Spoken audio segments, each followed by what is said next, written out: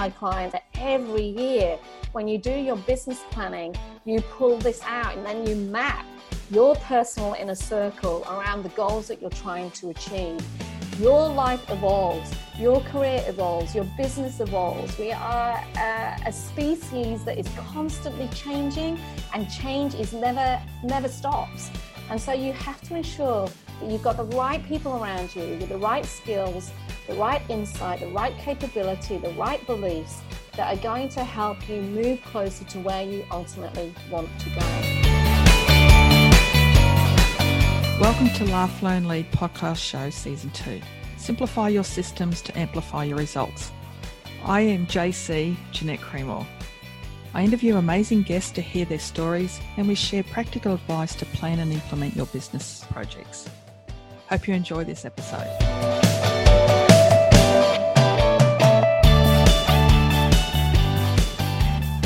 On today's episode, we have the wonderful Janine Garner. She has spent 20 more years across many large corporates, helping them influence their leadership programs. I'm not going to say much because I really want her to share her story. She's a highly sought after international keynote speaker and educator, and is the best-selling author of the book, It's Who You Know. It's now in multiple languages across the world, and it is a go-to reference book for me. I use it every year to shape where I want to be in the next 12 months. And we're going to be talking a little bit more about that book. So hang on and strap in, because it's going to be an exciting conversation. Janine's also, you can find her on TV and radio, and she publishes regular insights in the Huffington Post, CEO Magazine, BRW, and many more. But her biggest and greatest achievement is absolutely raising her 3 gorgeous teenage children. I'm proud to call her a mentor and a friend, and I am really looking forward to today's episode. Thanks for joining me, Janine. How are you? Thank you for having me, JC. I am really good. I giggled to myself when you said my biggest achievement, raising 3 children. If you'd have witnessed my morning this morning, I can honestly say I would have sold them all off to the cheapest offer this morning. I had one of those mornings. The challenges of teenagers, and you've got 3 different personalities as well. I certainly do. Oh my gosh, yeah. 16-year-old, 14-year-old, and an 11-year-old, all very different. I often say it's like being part of the United Nations dinner at our house. I have to work out the best strategy to minimize the conflict at the dinner table. I'm sure I'm not unique in that. I know before children, you were from the UK, Yeah. Can you share with us your journey from the decision to go UK to Australia and then become this magnificent keynote and author?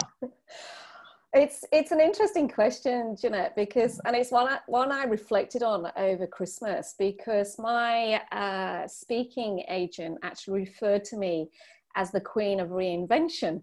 And I sat down and reflected on that, and I thought, oh my God, she's absolutely right, when I actually did the timeline of me, and none of it has ever really been planned. I was born in the north of England. My dad was a farmer and pretty much grew up learning how to drive a tractor and collect eggs and working the market stall. His words of wisdom at the time were so deep. He used to say to me, where there's muck, there's brass, love, which basically meant work hard and you should get what you want. And those days where I'd come home from school, eyes filled with tears, it was, it'll be all right, love, it'll be right. Hey, just get on with it. So my childhood was pretty sort of basic and simple. And I went to school. I was teased at school for being freckly and skinny and brown hair and a bit of a nerd because I loved study. That was until I discovered Lady Di electric blue eyeshadow and hair dye and went from brown to blonde. Then life changed. But really, for me, the eye-opener was leaving that little village in the north of England and going to university. So what a lot of people don't know is I was a fully government-funded student. So my family couldn't afford to send me to uni, but the government at the time in the UK paid for me to go. to live there for 4 years, and for the actual education part, so fully funded by the government. And that's really when my eyes started opening up to opportunity. I can still remember that first year and just seeing people from all over the world and different parts of the UK, and started getting insight into the different backgrounds and different experiences that people brought to their lives. And for me, as this little sort of working class farmer's daughter, it was like, oh my God, wow, there's life outside of the farm. This is insane. And to be honest, I never went back to home. I left home at 18. I started in a business Bachelor of Science degree, graduated with an honours degree in that and a hell of a lot of debt, and packed the infamous backpack and then moved to London to start a graduate traineeship. And I started working for a fashion retail company as a graduate trainee, and stayed with that company probably for about 7 or 8 years, pretty much working my way up the corporate ladder. What I really know in hindsight is that I spent that early part of my career very much striving continuously for more and continuously proving I was good enough. That I was good enough to have this job, that I was good enough to have that title, that I was good enough to be working in this company in London. I left, I ended up being international marketing manager in that company. And then I decided to pack up life in fashion and moved over to home hardware, because I felt in my infinite wisdom that I needed more experience. And so I went from selling a 350-pound suit to a 30-pound tin of paint, ladder and paintbrush that goes with it. And if you imagine, I was brought in as part of a team to launch a 130,000 square foot retailing concept. There were 4 of us brought in. We were essentially given a document that a whole load of consultants had pulled together, and our job was to bring this document to life. So I was responsible for branding and marketing. There was somebody else looking after promotion and product, and somebody else looking after people. And we launched what was, at the time, the home-based megastore. So if you try and visualize a Freedom Furniture with a Bunnings Warehouse with the best garden centre you could possibly imagine, it was all of that under one roof. To give you an example of the scale of it, you know, we were taking £1 million a day in this store. And when we opened the first store in Ipswich, the police had to shut down roads, and announcements went over on radio because there was so much traffic coming into store. It was insane. But I realized, it's interesting, that I really didn't enjoy that job. And I often say to clients of mine, sometimes you have to have jobs you don't enjoy to truly understand where you can add value and be your best. And for me, I realized that working in a massive, highly structured, big corporate environment where very sort of siloed thinking and boxes around what you did was not conducive to my natural entrepreneurial skill, my ability to think outside the box. And so I left that, but I actually left it also because I had fallen in love with an Aussie, and came out to Australia on a holiday. Landed back in London in February, hit the M25 at 3 o'clock, and it was pitch black, and I just realized I didn't want to stay in England anymore. So I came in as a permanent resident, and I arrived in Melbourne on the 1st of December 2000 with a backpack, with a residency visa, with a resume, and with my boyfriend, and essentially had to start all over again. And so that was the first 10 years, the next decade of change, where I packed up my job and I arrived here with nothing. So over the next 10 years, I had to rebuild my career in a country where I had no social proof. I had to rebuild my network in a country where I knew no one. And I had to rebuild my life, starting with this backpack. And essentially that's what I did over the next 10 years. I built my way back up again and culminated in my role as group marketing director for the Oroton Group. So I was looking after the Oroton brand and the Ralph Lauren brand. I was responsible for launching Oroton into Asia at the time, and obviously a key part of working very closely with Mr. Lauren and his team in the US to make sure the brand was looked after here, and loved it. What I failed to share over that time is I did have 3 children. Still got them, but they're a bit older now. But you know, at the time I was working full time. Maybe not after today. Maybe not after today. Yeah, by the time they get home, all hell could break loose. But Yeah. I was working full time. I had 3 children at the time who were under 7. So I can still remember I did have 3 children under 5 at one stage. We had no family here. And because we'd recently arrived in the country, I was rebuilding my career. At the time, I had no maternity leave or anything like that. So Jason, my husband, and I literally just bunkered down and worked our way through it. My children were totally institutionalized from the age they could go to preschool or before school care. I can still remember the days of racing down the road to drop them at daycare when it opened. And I can still remember the other side of the day, racing down the road to make sure I didn't get the fine because they were the last one there. And life was it was great, but it was crazy. And this is where the next evolution happened, where at the age of 39, there was something where I realized, yeah, I'm doing okay. I talk about this a bit with my new book, where I go, I'm pretty good at what I'm doing.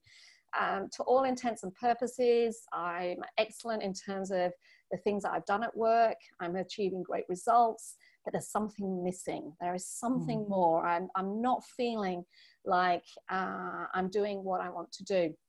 And I was also surrounded by some incredible women.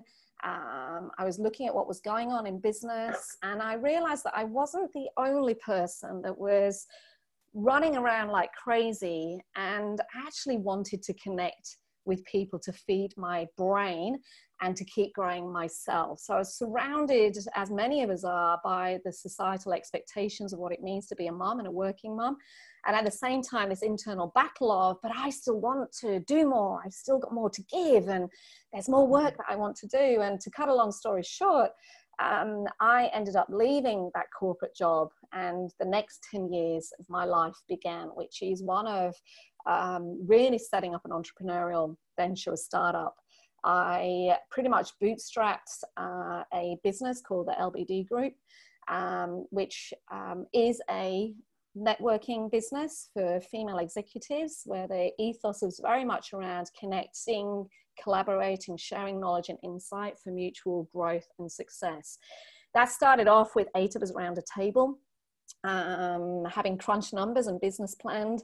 I realized that there was an opportunity in that, and I decided to give it a go. Now that sounds easier than it was. It was really scary, giving up a 6-figure salary, an IT team, and all of the support that comes with a corporate job, and setting out on my own. And it wasn't all unicorns and rainbows. Probably about 2 years into that startup phase, my husband, who had been essentially holding down a corporate job to allow me to create this business venture, that corporate business fell apart and the company went into receivership. We had no income for 10 months. We lived off credit cards. And I can still remember one day sitting at my desk, tears pouring down my face, head in my hands, going, I've got to go back to work. I have to go back. What right do I have as a mother of 3 children to be pursuing this dream? And yet I can't afford to do stuff. We had to move house. We had to downsize. We were so tight at one stage. We were talking to friends about maybe having to camp in their backyard. It was really that serious. And at one stage we had $50 in cash in the bank. And my husband turned to me and went, Janine, don't you dare consider going back to work. I believe in you. I know you can do this. And that's all I needed to really fire up my belly and to actually have the determination to keep going. And the LBD Group grew and grew, and I ended up selling that business in March last year. So we have a national footprint here in Australia. We were starting to test globally, but therein lies the next 10 years of Janine's Change It All Again, because I realized that I still had more to give. And I had to make a choice. You know, this is the wonderful thing about each of us as individuals as we grow. There's a gift in all of it that we can either choose to ignore or we can choose to listen to it. And for me, the gift is a gift of choice. And so I had a choice to make of, do I continue to build LBD Group in the way I know it can, which would bring with it investment in people, systems, everything that's needed to take it to from toddler or even from, entering into high school to becoming an adult? Or do I actually go down the route of my own practice? So my own work, which I know we'll come to, the demand for it is increased and increased and increased for both speaking and corporate training. And I was starting to have to turn stuff down because I didn't have the time. To cut a long story short, I decided that LBD needed a new energy to grow. Hence, I sold it. And now this next phase of me is very much continuing to build the practice that is Janine Garner. So looking back, I was talking to a client the other day who was 29. She was in a training program, and I was talking about unleashing brilliance, and she burst into tears. And afterwards I asked why, and she said, I don't know what I want to become. I feel like I have to have my life planned out. And I said to her, you know what, at the age of, I'm giving it away now, 49 I'll be this year, I still don't know where my life is heading. All you ever know is the path directly in front of you. And I think this is part of the challenge that we're all facing, either in our own businesses or as executives in corporate, is we are under the pump of a societal expectations of having our life's journey planned out, which it brings anxiety and fatigue. We feel like we're not good enough. We worry about being imposters. We, on top of that, have the hundreds of voices in our heads from our families and our friends. And actually, you never know. And it's more about you, as I said to this 29-year-old, just think about the next couple of years. As long as you are making decisions that are seeing growth for you and you are continuing to step closer to where you want to go, that is all that matters, because we have no idea what is in store for us in the next 2, 5, or 10 years. And it's interesting, in hindsight, I never realized that that's what I actually did. I have no idea where this determination or bravery to just keep changing things come from. I just have this absolute passion that my job is to unleash leadership brilliance, one leader at a time.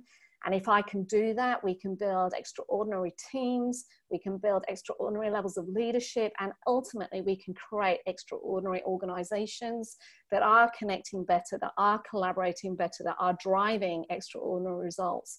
And that's what gets me out of bed every morning. That's the thing that keeps me going. And it's the thing that every now and again I stop and I look at what I'm doing and I almost do an audit and go, am I still on track to do that? And I change it if not. With everyone in my work going, what the hell are you doing now, Janine? But anyway, that's pretty much what I do. Yes. Yeah. So now I spend my life is pretty much, I'm a speaker, best-selling author and leadership trainer. I travel the world doing this stuff, and yeah, I'm loving what I'm doing. But if you'd have asked me at the age of 21, 29, 31, 39, there's no way I could have predicted that this is what I'm doing. Yeah. And that's brilliant. And I was fortunate enough to actually rock up at an LBD dinner at a table, inquisitive because I was new to Melbourne and I didn't have a network, and I went, I need to find people that get me and I get them. And and I was just blessed to actually sit down at that table that night. And geez, it must be about 6 years ago now. And since then I've followed and been influenced by you and the people that you hang around with. And I won't give away some of your content because I need to get the book, which is what I want to jump into, because LBD, I'm still an advocate of that, and I will help Paula continually grow that brand and help other people be introduced into that network of awesome. Is kind of the 12 key people in your network is my go-to book. last year, the people that I interviewed on my podcast all got a copy as a gift. Oh, thank you. Because I really believe that that's something when we actually do want to look at what's happening in the next 12 months, we really do. So what is it about that book? It's now in multiple languages across the world. That makes me want to vomit just thinking about it. Yeah, no, it's really interesting. It's again, it's the power of hindsight and reflection. It's phenomenal, where I actually have realized that the way that I've lived my life and made the changes I've made in my career are all connected to the power of connection and the power of network. The reason I wrote this book is I absolutely believe that the people around you will make your career and your life, or they will sink your career and your life. And yet too many of us are not truly embracing the power of a strategic network and inner circle of ours. Instead, we think networking is hard work. We become obsessed with quantity. It's become a business card swapping fest. And the superficiality of conversations has actually created an icky feeling. I call it this icky feeling around networking, where, you know, I talk to audiences all the time and I'll ask the question, you know, how many of you have been told that you've really got to network? And every hand goes up.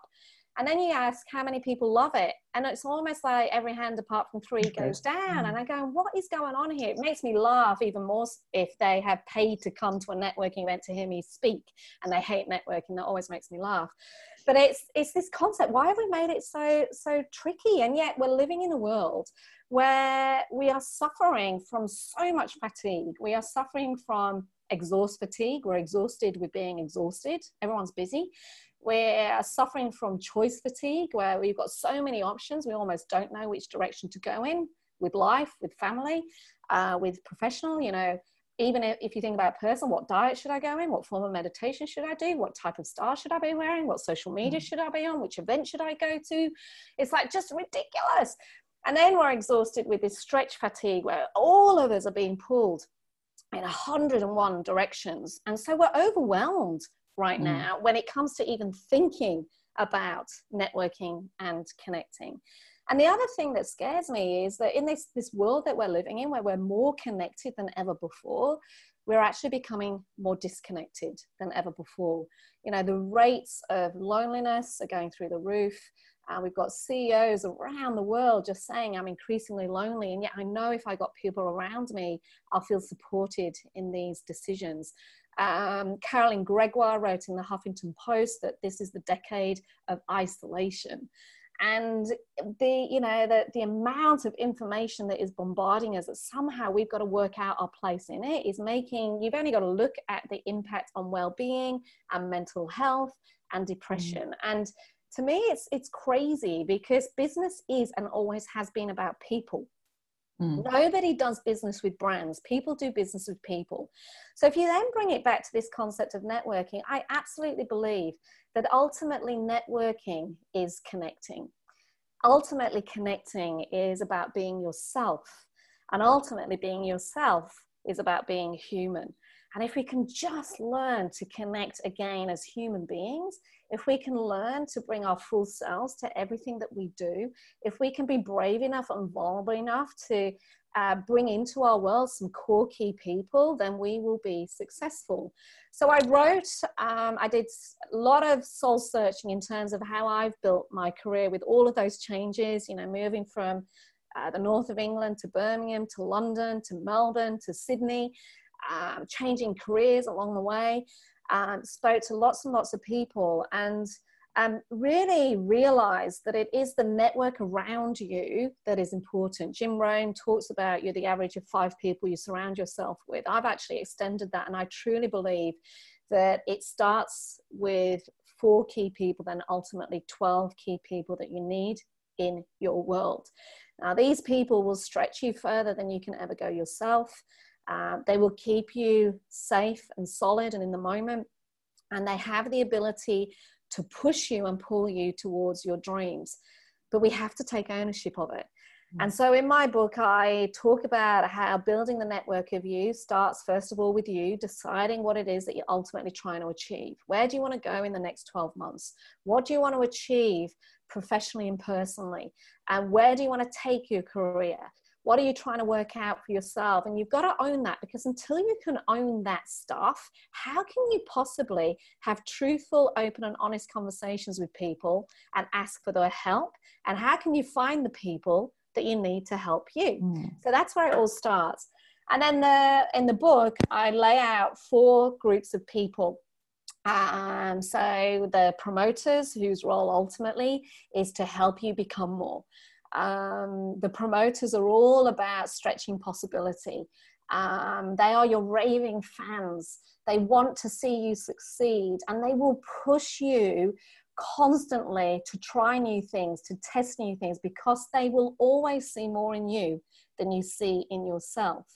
The second group of people are what I call the pit crew, and these are the people that ultimately care about you.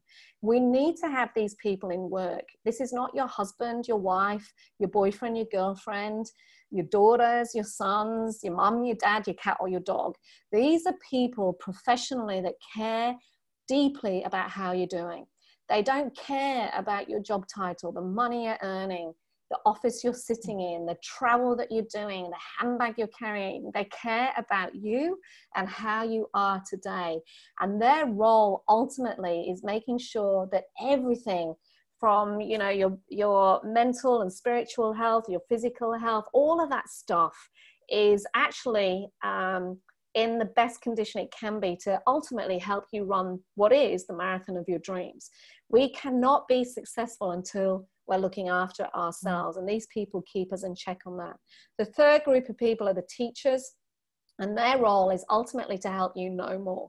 You know, in this world of sameness where ultimately everyone looks the same, there are a stack of project managers out there, there are a stack of coaches, a stack of accountants, a stack of marketeers, a stack of business advisors. You are also being bombarded with information. How are you going to stand out? The only competitive advantage you have is yourself and how you think. And these teachers will stretch your thinking. They will feed your thought process. They will challenge what you think, and they will help you position yourself above everybody else, whether you are running your own business or whether you're an executive in a corporate. And then the final group of people is we all need butt kickers. We all need somebody that is ensuring we're getting shit done, because we make excuses. We all make excuses. I haven't got enough time. I haven't got enough money. I haven't got enough clients. I haven't got enough of anything. But we need these people that will literally go, you said you're going to do it, and how are you now going to do it? So there's essentially the IP in It's Who You Know.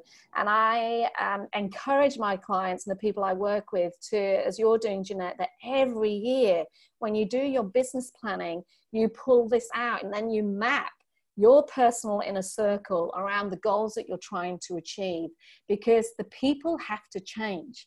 Your life evolves, your career evolves, your business evolves. We are a species that is constantly changing, and change is never stops.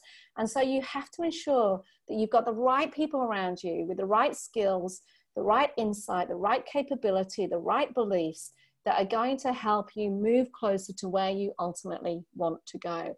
And for me, nurturing the key 12 every year is a joyful experience. It's an added value experience. It's a constant mutual exchange of smarts, of insights, of ideas, where you feel supported and where you know that you have almost this superpower behind you that's helping you achieve what it is you want to achieve. Totally. And I'm evident of when you don't do that, you can actually derail your path. And I haven't, for 12 months that I deliberately took off last year, didn't actually work on my 12 key people and nurture that relationship. So this year it's starting back with the 4 and really cool. Starting, and then over time. So yeah, so I know by personal experience that if you don't actually continually do this refresh every 12 months, you can derail. And I love the book to the point that my program, How to Eat Your Elephant, one of the first lessons of the workshop is design your blueprint. And I've actually added your book as one of the reference materials for them to take away. And there's an exercise in designing their 4 key people as part of their blueprint. Because I realised that although they're busy doing their work and getting stuff done, they actually didn't have the support mechanism around them as a business owner. And so, so from this year, I'm actually introducing your book as a reference and a takeaway. They will get a copy, but the exercise is actually the 4 key people. That's so good. Yeah. And this, the framework of the 4 and the 12, you can overlay into your key clients. So one of the pieces that I've been teaching organizations where they're looking at moving from being order takers to relationship creators is taking your top clients, particularly if those clients are not one-man bands, but, you know, organizations with more than a few people in. And I go, okay, map their IP over your top client. Who in your top client is the promoter? Who's the butt kicker? Who's the teacher? And who's the pit crew? Now, strategically, how are you going to manage that relationship? Because each of their needs is different. It's, you know, I've had clients who have changed their sales strategy on the back of this IP, and the results have been phenomenal. And it all comes down to connecting as human beings, removing the superficiality of conversation and getting curious about the depth behind the people that you're working with. The answers are all there. The business is at your fingertips. Just got to be smart. Absolutely. And so, yes, I'm very grateful for that book, but I'm also a little bit excited about your next one. We'll talk about that in a minute. Can't wait. Just want to jump back. You talked about Unleashing Brilliance, and you have a podcast called Unleashing Brilliance, and you're also delivering into these bigger corporates the leadership education. So why is it important that we actually invest in our next generation of business leaders? Why is that so important today? Because they are the ones that are going to change organizations and get us ready for the future.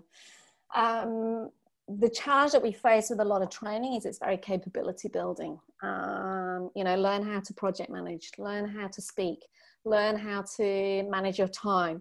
And it's all very siloed capability building stuff. The reality is if we're wanting to change people and to change the way they operate and lead, we have to have a preparedness to invest in them over time so that they can learn and embed that learning and try it out at work. The program that you're referring to, I'm really excited. It's been a finalist at the ARI Awards for the last 2 years. And essentially the version of the program can be run as, I do it as either a 5-day or up to 10 days. And it's all about how do we build capability within our future leaders or our next level leaders, and how do we build the confidence to do that.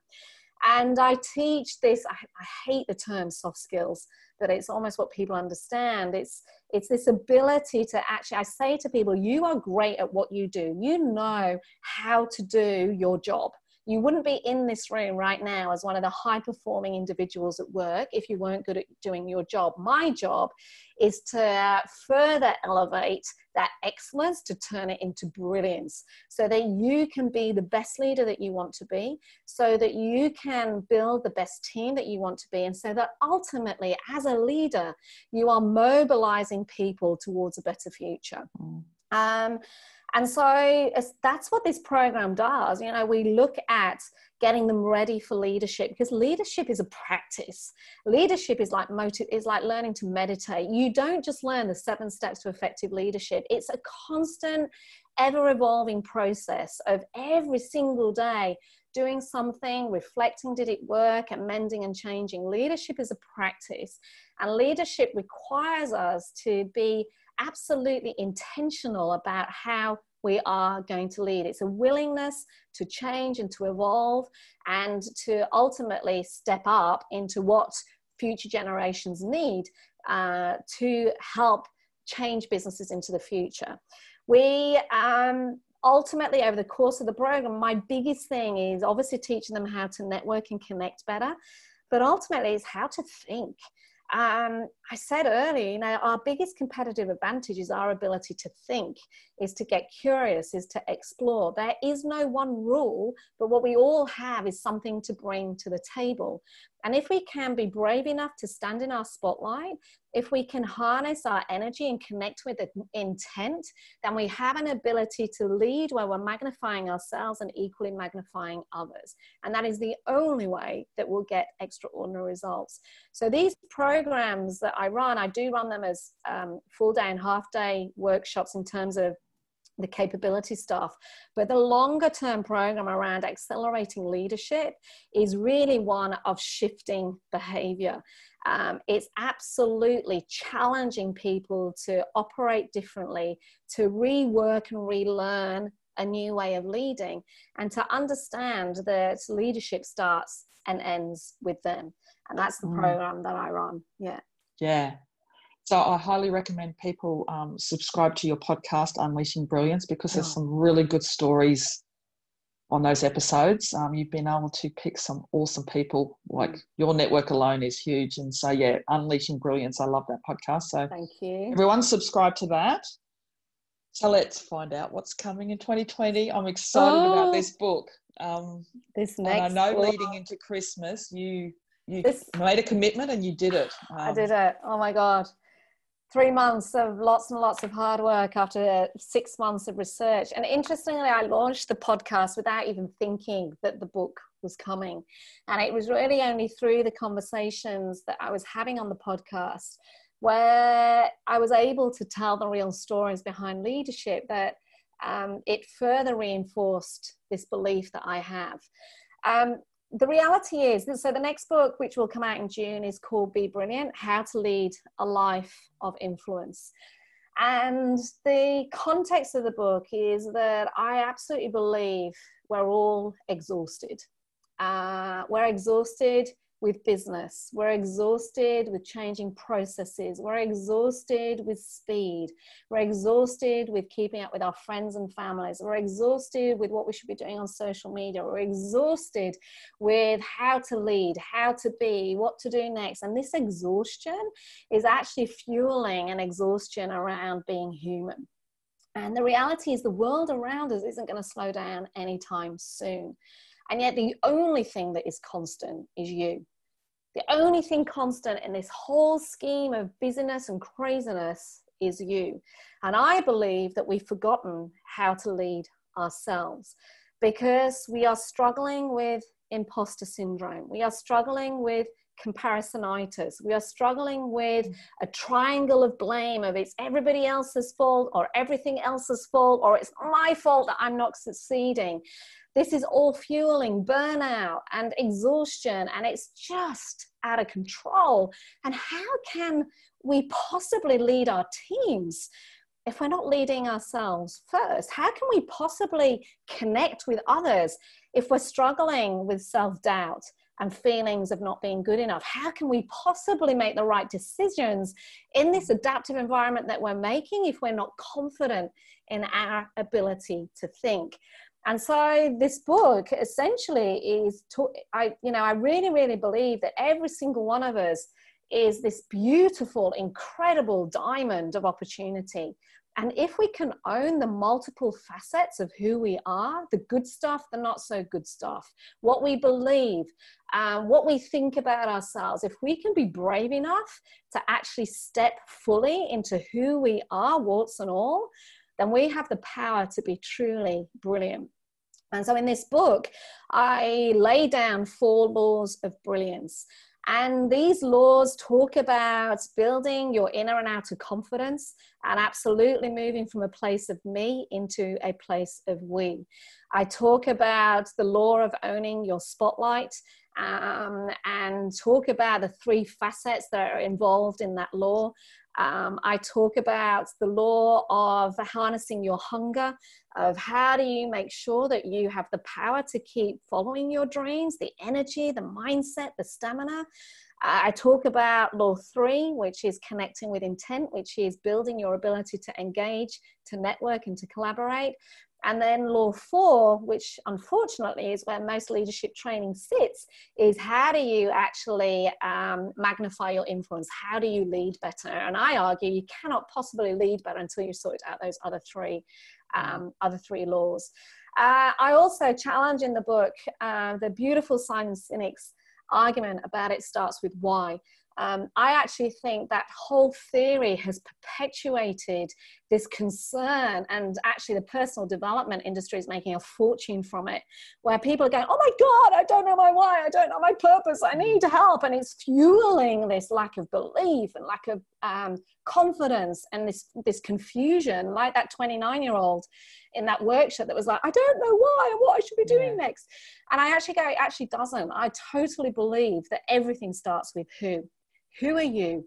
Who are you now? Who do you want to be, and who do you want to become? And if we can unlock that, we are absolutely capable of bringing the brilliant selves that we are into our work, into our leadership, into the decisions that we make in our organizations. And isn't that what we want? Don't we want to be brilliant? Don't we want to be the best that we can be? And don't we want our organizations to succeed? The book in typical Janine style is very interactive. So it is jammed with interviews from the podcast. So stories that incredible people have shared with me are in there. You can assess how you're doing at the start of each chapter.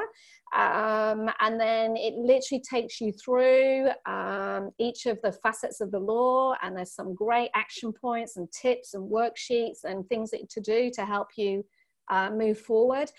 And a bit like it's who you know, this is an ever-evolving journey. You know, you can't be perfect at everything all the time, but you can take ownership of where you need to put in the work and the effort every single moment in time. So yeah, Be Brilliant, How to Lead a Life of Influence is out in June. Oh my gosh. So when will pre-order be available? We'll start opening up pre-orders in May, and I'm really happy to share that link with you, Jeanette. And it would be great. But yeah, pre-orders will be opening from May. That's so exciting. I know the awesome Kelly that you work with. And it's, when you two get together, there's, brilliant at the end of that. So I'm looking forward to that personalised copy of. Absolutely, of course. Of course. You talked a little bit this morning about your 3 teenage children and the fact, and some of the storytelling you shared about, you know, moving and being rock bottom, but you had Jason believe in you that, no, don't go back to work. I've also recently experienced that whole, do I go back to work and, you know, get a very comfortable exec role where they're paying me, you know, a couple of $100,000 plus, you know, platinum credit card and international travel. And I went, no, thank you. So how can we help people? And you talked a little bit about, you know, we've got fatigue of busy and fatigue of all this choice. What's the tip for integrating life, which is family, work, business? And in particular, one of the things that I know you do very well is time for Janine. How do you make that all happen? Yeah, so I haven't been very good at it in the past. So again, I talk about this in the new book. I used to, like many of us, tell myself crazy stories. Stories like I can survive on 4 hours sleep like everybody else. No, I couldn't. It's impossible. Like stories like everybody works like this. No, they don't. Stories like I can multitask. No, I can't. And, you know, I told myself lots of stories. And for me, I did have burnout. You know, when I had my first child, we had no family around. I went back to work at 5 months. Jason took time off to look after Flynn.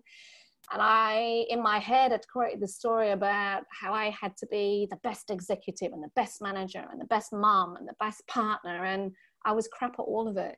And at one stage, I just remember going into my boss at the time and going, I actually can't do this anymore. And again, that story isn't unique. I think too many of us forget about ourselves in the journey of life. We let external demands dictate what goes into our diaries. And particularly from a female point of view, we are very quick to serve other people and very slow to serve ourselves. But the reality is, unless you look after yourself, you're not serving anybody well. And looking after yourself there isn't one tip. It's more about you learning what works for you. It's about understanding what hacks, what systems, what things do you need to put in place to ensure that you are operating at your peak performance. The other thing to acknowledge is that in itself is ever evolving too, because life changes. You know, what worked for you in your 20s may not necessarily work for you in your 30s, your 40s, your 50s, your 60s. So it's having this self-awareness to actually acknowledge what works and what doesn't work. So for me, I know I have to have time on my own to think. If I don't get time to think, I get frustrated, I'm not creating IP, I'm living in my head, and I end up taking that out on family. I know I have to exercise. I know I have to eat healthily and sleep, because essentially my work is me being up in front of people. And if I'm not feeling great, if I'm not like a well-oiled machine who's rested and on fire, I can't give the right energy and insight into other people. And the other key thing for me is time with my family is critical. So it always makes me laugh, because the external world, people think I'm really, really busy. I'm actually just smart with my time. And I can very easily be on and very easily be off. What I've learned for myself is I work to the cadence of the school term. So I work really hard, smartly, during the school term, and then I take the holidays off, and that's my rejuvenation time, and then I'm back up and back down again. I've learned that 3 days of delivery is my maximum. 3 days of me client facing is my maximum. Monday is my planning day. Friday is my thinking day. I've learned, so I get up at 4:45 every morning and I go to the gym. I come back and I'll then have my healthy gym breakfast, I'll meditate, I'll journal, and then I'm set for the day.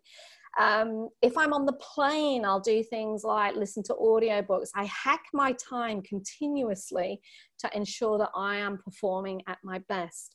But ultimately, it's everything, it's working out why you're doing everything that you're doing. And for me, it is all about ultimately creating freedom for my family, creating opportunity for my family, and within that, doing the work that I love with people that I enjoy working with who inspire me.